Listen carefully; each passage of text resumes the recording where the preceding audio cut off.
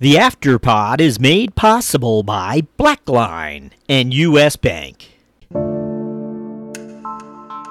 Hello, Thought Leader listeners. This Afterpod episode, we feature Jim Walker, a career CFO who we caught up with last when he was CFO of Weston Walch Publishing.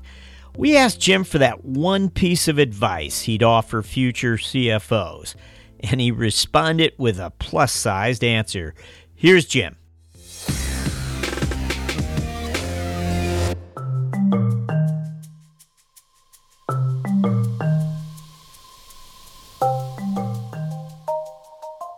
We now enter what we refer to as our mentoring round.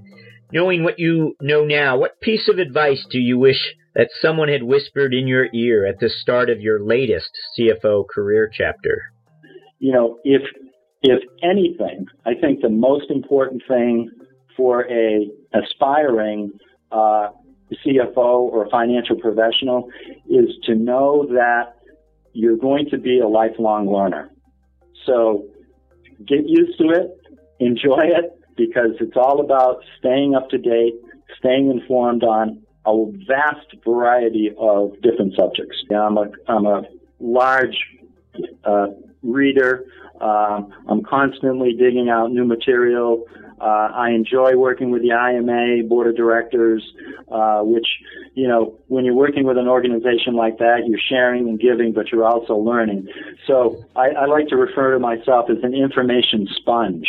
You know, I read about finance, I read about leadership, I read about mentoring, and I'm also an IMA mentor. But also, I think it's really important for someone who wants to be a CFO, you need to know process improvement. You need to know marketing. You have to volunteer.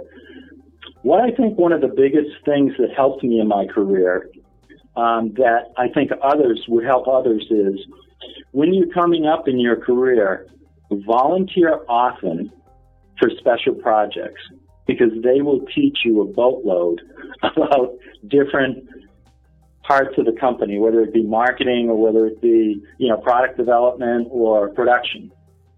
So volunteering for those special projects gives you an opportunity to learn.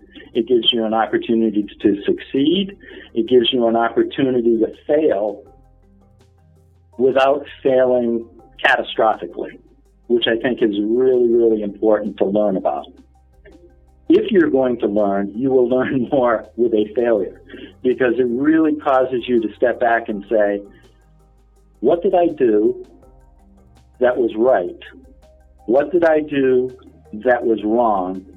And perhaps what alternatives should I have taken that might have made this successful? Again, back to the theme of, I really think that soft skills are important for finance leaders. And one of the most important, of course, is to be able to communicate well.